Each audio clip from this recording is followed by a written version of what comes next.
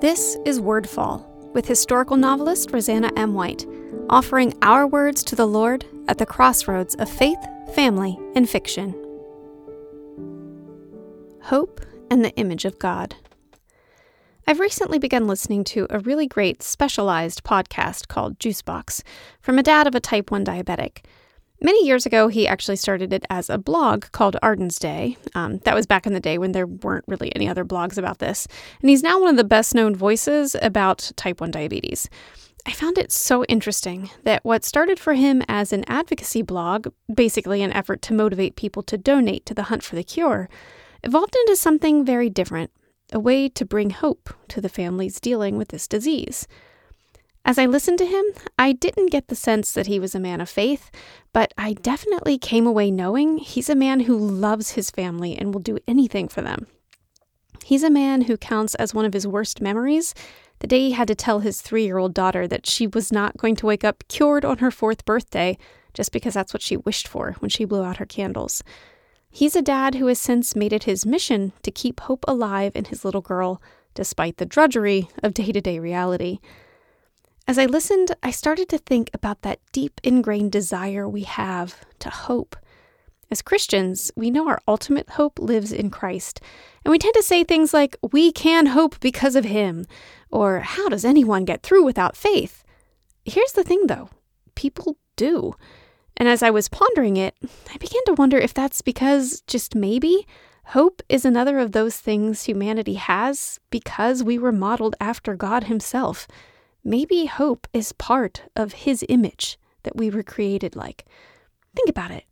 Think about the other things we know we have because we were made in his image. We are creative as he is creative.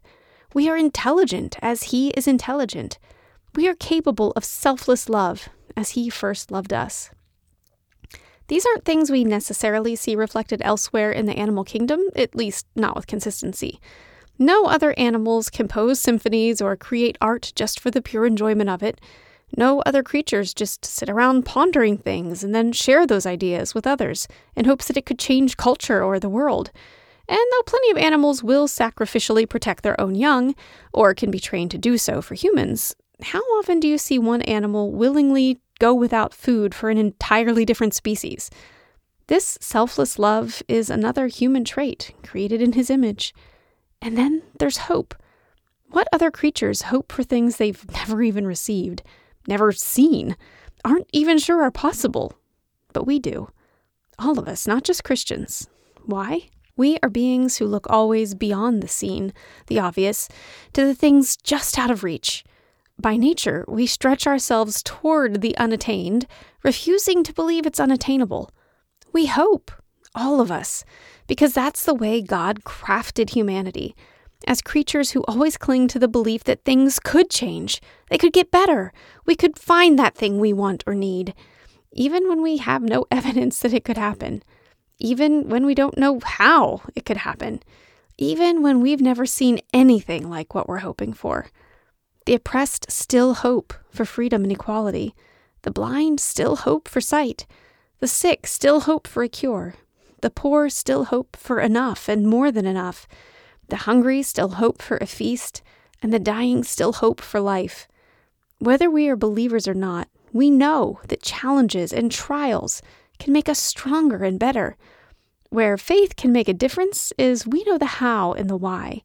We know that our God is a God of hope, that if he did in fact instill this in us as part of his image, it means it's in the very fabric of creation, of God himself.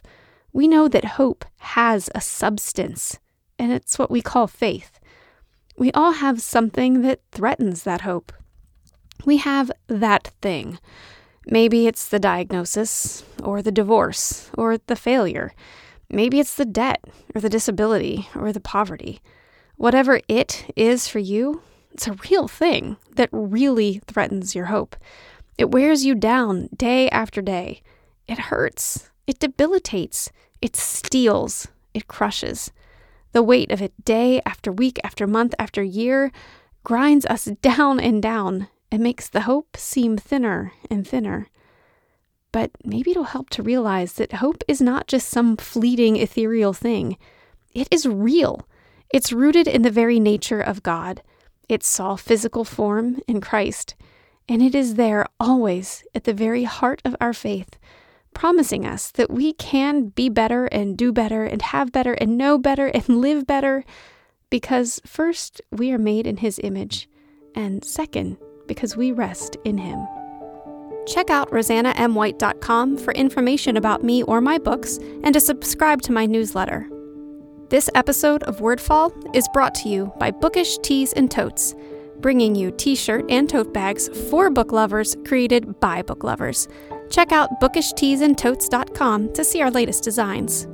Wordfall is a proud part of the Whitefire Podcast Network. Please visit whitefire.tv/podcast for other shows I know you'll love.